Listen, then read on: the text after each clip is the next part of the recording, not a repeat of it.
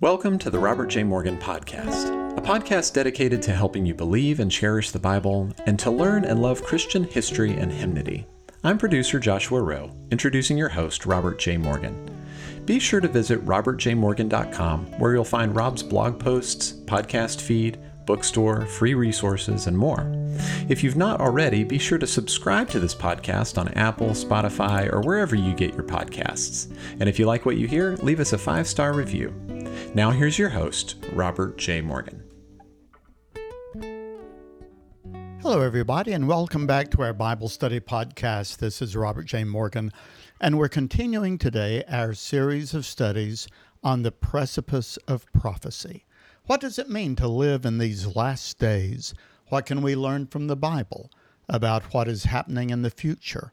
And how can we interpret current events in the light of the return of Jesus Christ? Well, this series of podcasts goes along with my book, The 50 Final Events in World History. This is my study of the book of Revelation, and I think that I can explain Revelation clearly enough for a middle schooler to understand. I think that all of us need to understand and appreciate the book of Revelation because of the times in which we are living.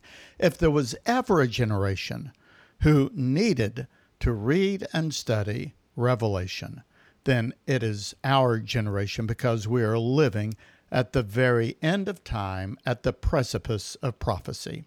Now, if you have gotten a copy of my book and you'll like it, it would help a lot if you would leave on Amazon or Barnes & Noble or Christian book distributors, wherever you get your book, if you would leave a 5-star review.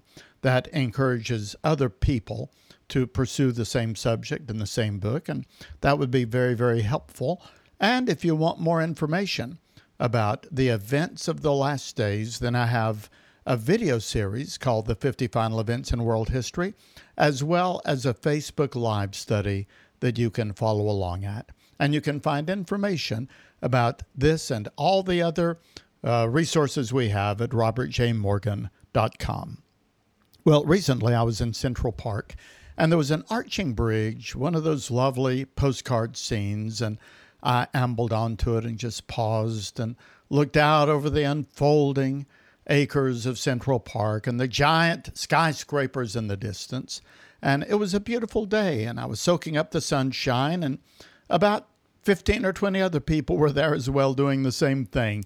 And suddenly, everything changed. Everyone's phone began humming or vibrating or chirping. I could hear all of these phones going off around me. Now, I have my notifications turned off, so my phone didn't chirp, but everybody else's did, and they all looked with great concern. And I thought, oh my goodness, here I am in New York City, and that madman in Moscow has punched the button, and there are missiles headed this way right now. So I went over with concern and said to one of the people, "What's happening?" "Oh," he said, "there's been a shooting in the subway in Brooklyn." Well, I was very sorry about that, but I'd already decided not to take subways. They've gotten some bad press recently, and so I went back to my view and back to the wonder of that beautiful day.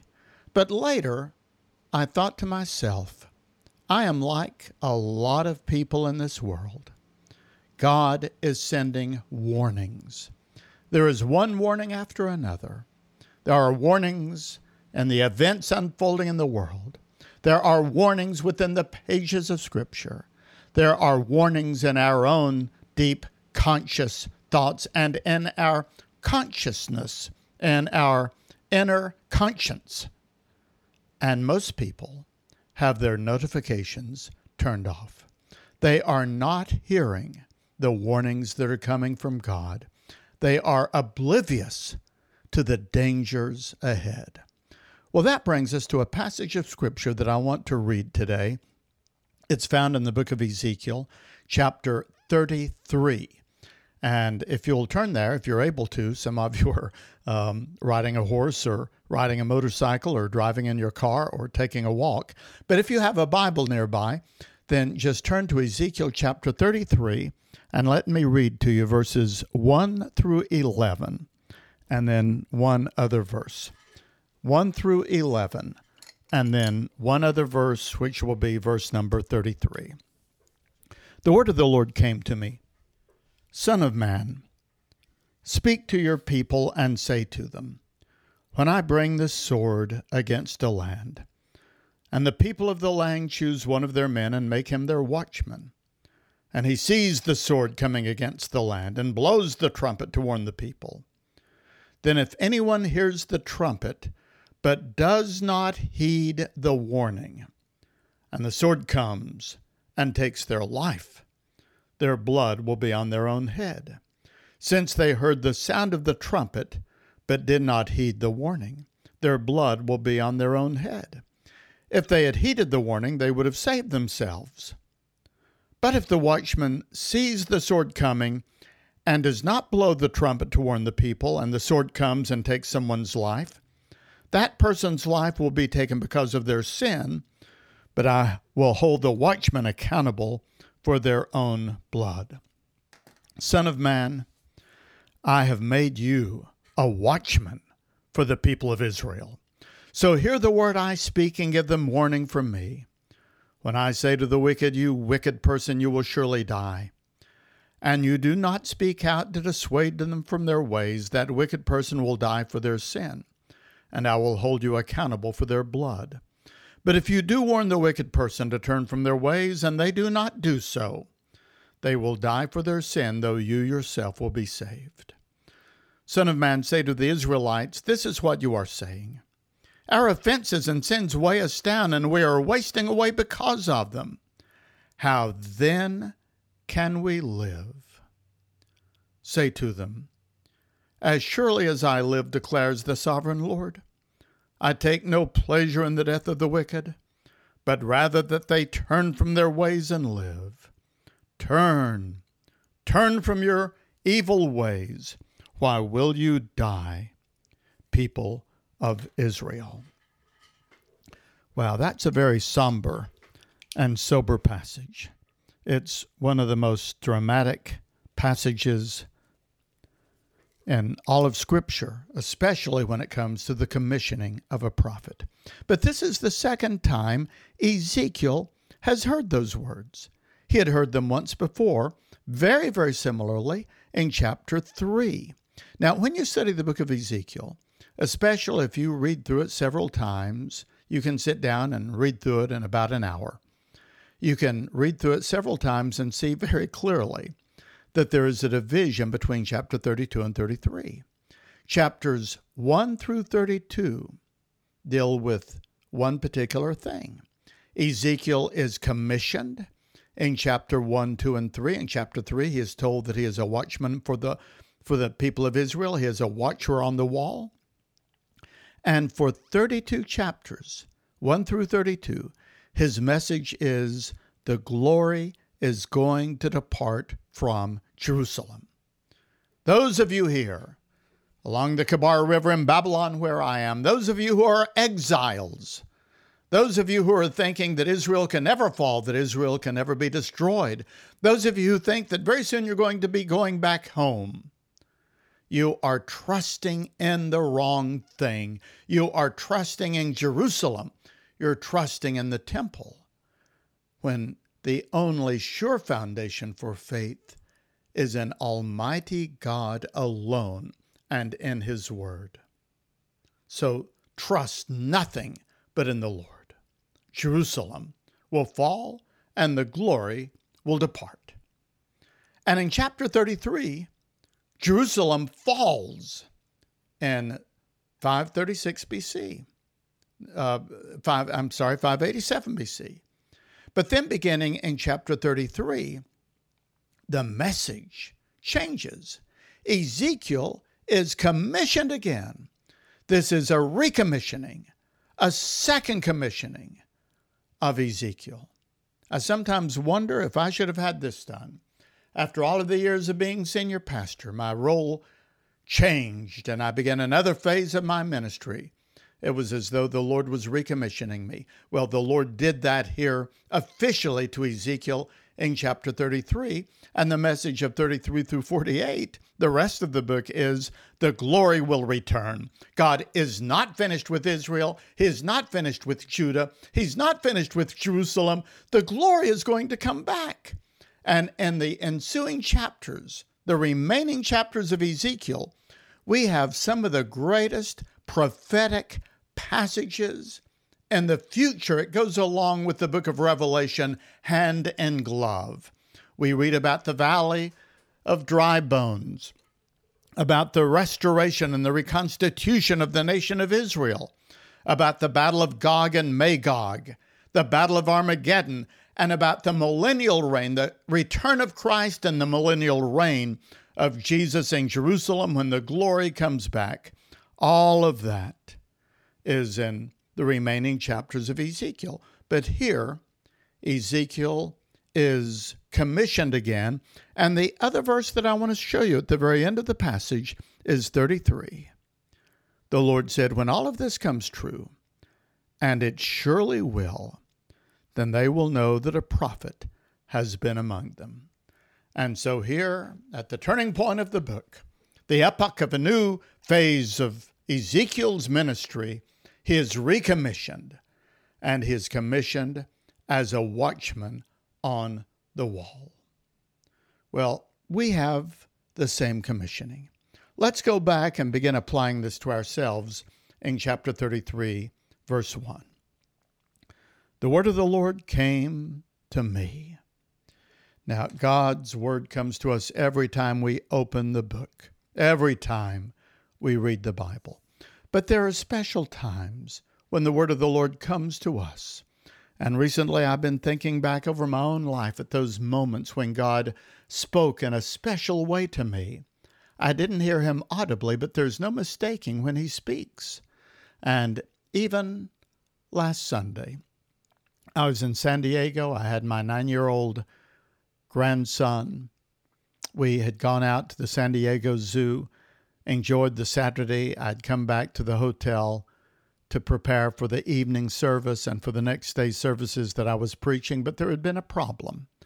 When we'd left the zoo and come back to the truck, the rental vehicle, there was a sign on the window and said, "We're terribly sorry, but we ran into your truck and dented it. Here's our name and phone number."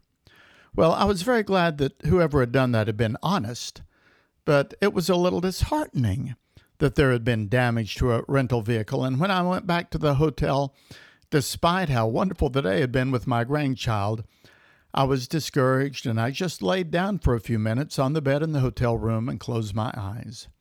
Meanwhile, my grandson was over across the room doing various things, and eventually he picked up a book that I'd given him of scripture readings. It was a book called Daily Light. And all by himself, he just decided that he was going to read a page out loud. And he began reading, and I began listening. And the last verse he came to said, "In this world you will have tribulation, but be of good cheer. I have overcome the world." And from the voice of a 9-year-old boy, it's as though the Lord was speaking to me. And I think we need to be alert to those times every day when the Lord wants to speak to us, but especially at critical moments of our lives. And that's what Ezekiel was facing as the news of the fall of Jerusalem was about to come. And the word of the Lord spoke to him and said, "Son of man." Now, this is an unusual phrase. It only occurs in the Old Testament, in the book of Daniel, where it refers to Jesus in a messianic passage, and here in Ezekiel, where over and over and over again, Ezekiel is called the Son of Man. Jesus in the Gospels referred to himself by this title more than he referred to himself by any other title. It was his favorite way of describing himself, Son of Man. It has to do with our humanity, which contrasts with the glory of God, which is the theme of Ezekiel. Ezekiel is all about the glory of God, the transcendent, the remarkable glory of God in its visible form. He talks about the glory of the Lord that appeared before him by the Kebar River, the glory of the Lord that departed from the temple and that is coming back again one day, the manifested, visible glory of God, which we will see one day. And in the light of that glory, every knee shall bow and every tongue shall confess. But the glory of God works hand in hand with us mere mortals.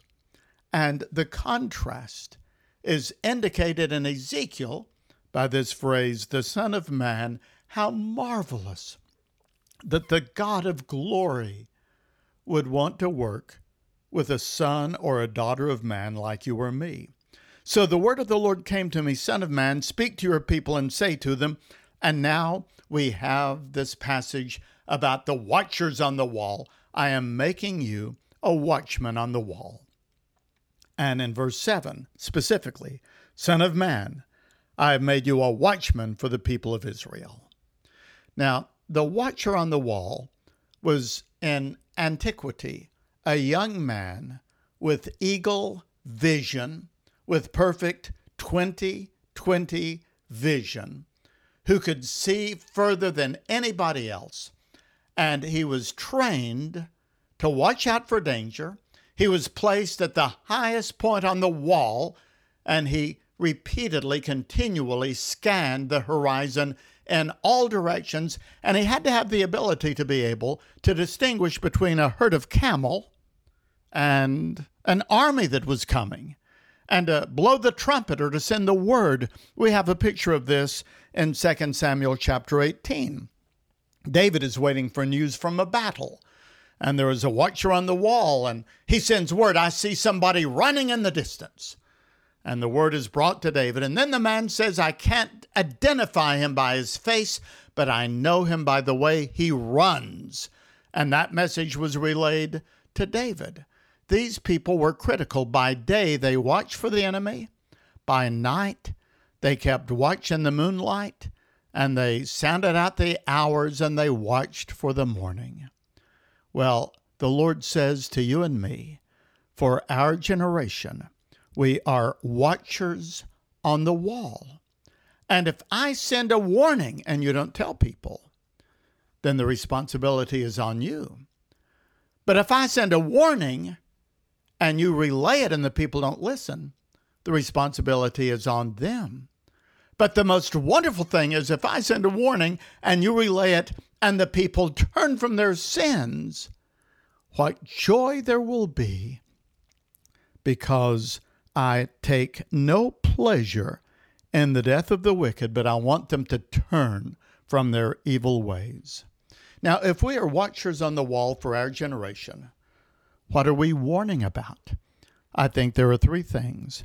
We are warning about coming judgment. And this brings us to the book of Revelation. Well, the book of Ezekiel is full of this as well. God tells us what's going to happen in the future, and he warns us there is coming a day of judgment. There is coming a series of judgments. He is going to judge the nations. He's going to judge the United States of America. He's going to judge our politicians. He's going to judge our media. He's going to judge academia. He's going to judge everyone who is not covered by the blood of Jesus Christ. And these judgments will fall in phases that are described in the book of Revelation, which is why I want you to study the book of Revelation. Even if you don't use my book, The 50 Final Events in World History, we need to be familiar with the book of Revelation and with the coming judgment, and especially with the great white throne judgment that is described in Revelation chapter 20. And we've got to warn people.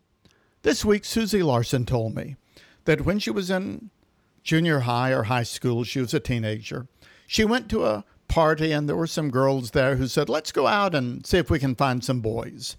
And even though Susie wasn't a Christian, she didn't feel like she ought to be doing that. So she stayed behind with some other girls at the house, and she overheard them, and they were making fun of some of the things in the book of Revelation. They had heard or read, or maybe their preacher had described some of these things. I don't know. But they were sort of ridiculing them. And Susie felt a sense of conviction about that. And she said, I just went outside and sat on the porch and looked up at the sky and said, Dear Lord, I don't know what they're talking about, but if you are a God who speaks to us, then please speak to me. And shortly afterwards, she began reading the Bible, and she came to saving faith in Jesus Christ. And it changed her life. And now she's been studying the entire Bible, including the book of Revelation. And her whole ministry around the world has been warning people of coming judgment. And I was on her radio program for an hour, and we took so many questions from all over the country of people wanting to know, what is God going to do in the future? This is a relevant subject that people want to know about. And the aspect of the coming judgments of God upon this world is something we need to be aware of and warn the world about, because we are living in the last days. Secondly, we need to warn people about the moral evil that can destroy them in our own day and age in this particular time. This society and our culture is collapsing in moral evil, and it's thought by the world to be very popular. It's thought by the world to be politically correct and the way that things should evolve. But from a biblical perspective, it's very dangerous. I was reading recently a blog put out by Andrew Brunson, who is the young man. He's a graduate of my alma mater. He went to Turkey with his family as a pastor, and President Erdogan, that dictator of Turkey, imprisoned him and oppressed him for many years before he was finally released. But Brunson wrote recently that America is facing the threat of real political prosecution and persecution, and it's primarily because of two issues.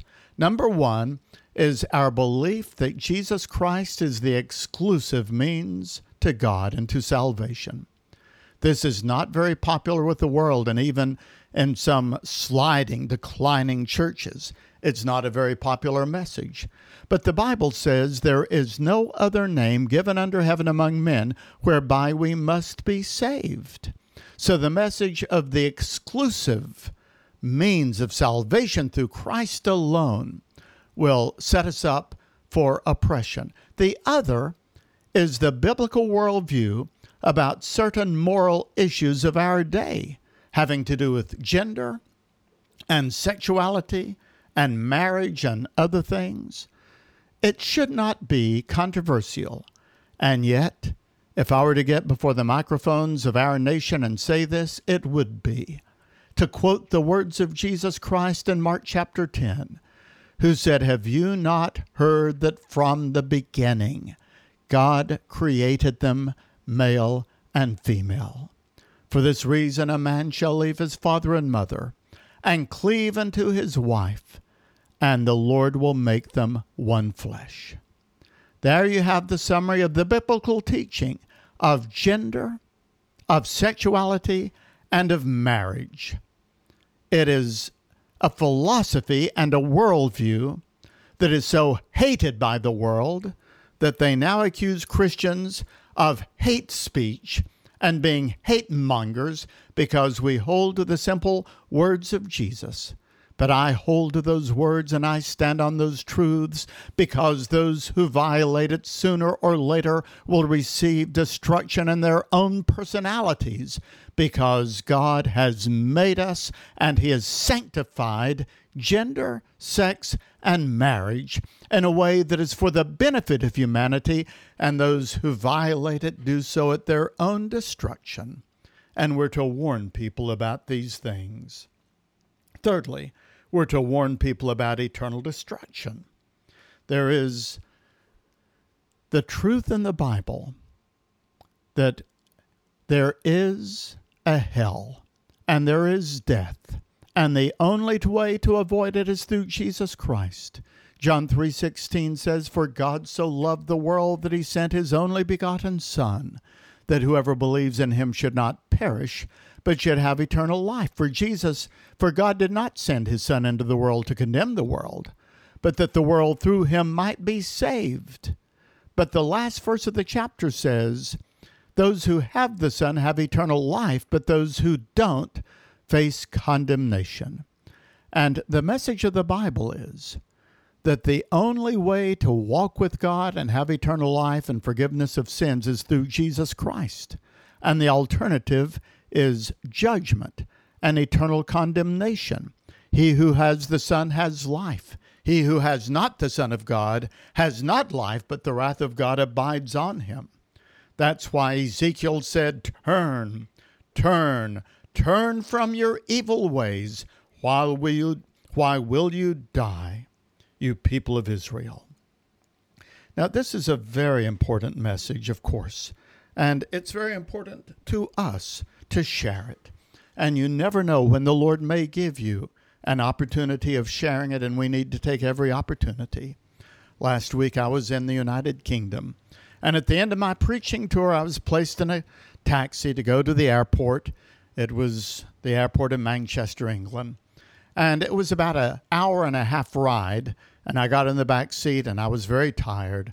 And I thought, well, I'm glad that I've gotten away from all of the demands, and now I can just rest in this taxi to my hotel, and I can lean back and close my eyes and meditate. But there was no such luck.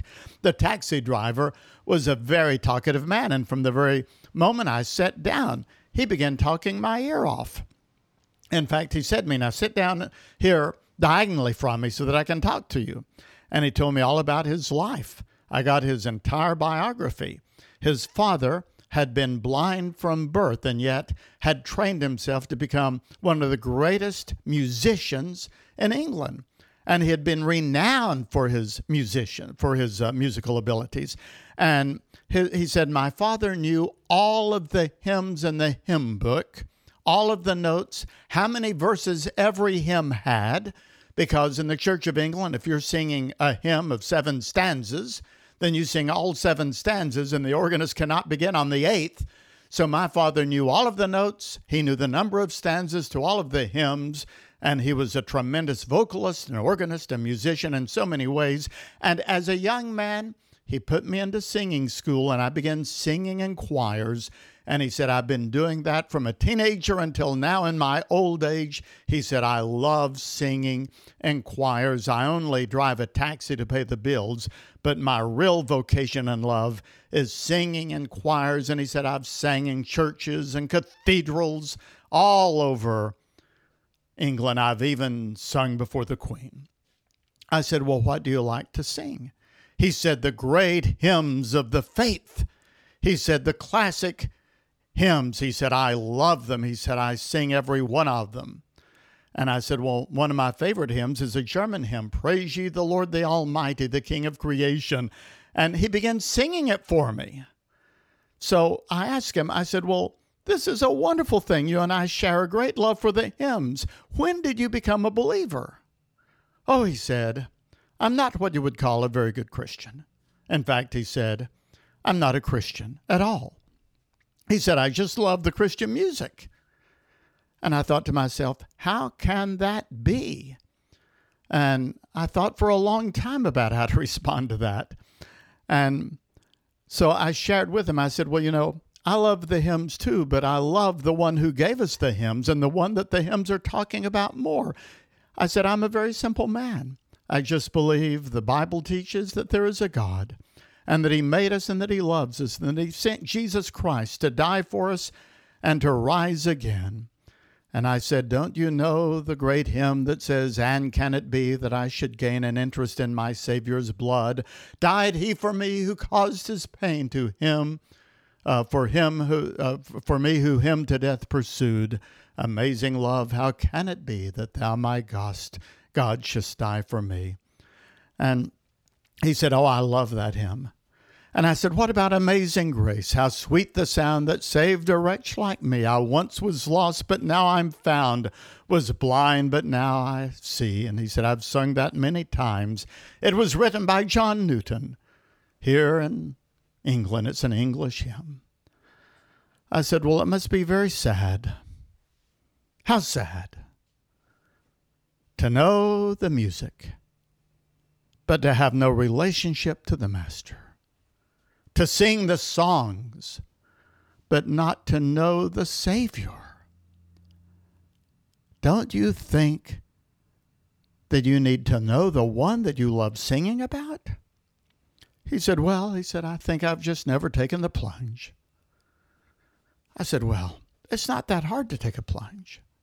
I said, you just walk out to the end of the diving board and you jump and you fall into the waters of grace. I said, it's just a matter of making that decision, making that choice, and saying, dear Lord, I'm going to follow you. And he was quiet for a long time, and he said something like, yes, I need to do that. I couldn't persuade him to do it while I was in the taxi, so I've only had to pray since then that that fellow, that taxi driver who loves the songs of the Lord might come to love the Lord of the songs. Well, we have got to warn people of coming judgments, of moral evil, and of eternal destruction. And that's the job of those who are watchers on the wall. And that's our commissioning in these last days. And it's important for us to go about it. To our family and friends, to our city and state and nation, to our country, and to our world. So that when we're gone, and our days of life and ministry on this planet are over, at least they will know that there has been a prophet among them. Well, thank you for listening to this podcast, and I hope that you will share it with other people. It's a joy to be able to come to you week by week and share with you the riches of the Bible. This episode was produced by Joshua Rowe and the marketing company Clearly Media. Audio editing is by Courtney Warner. Print editing and blog posting is by Sherry Anderson and Luke Tyler. Music is by Elijah Rowe. Special help comes from Carson Outlaw. And you can see all of my resources and follow all of our ministry at robertjmorgan.com, as well as on Facebook, Instagram, and Twitter. Thank you for listening, and may God be with you until we meet again.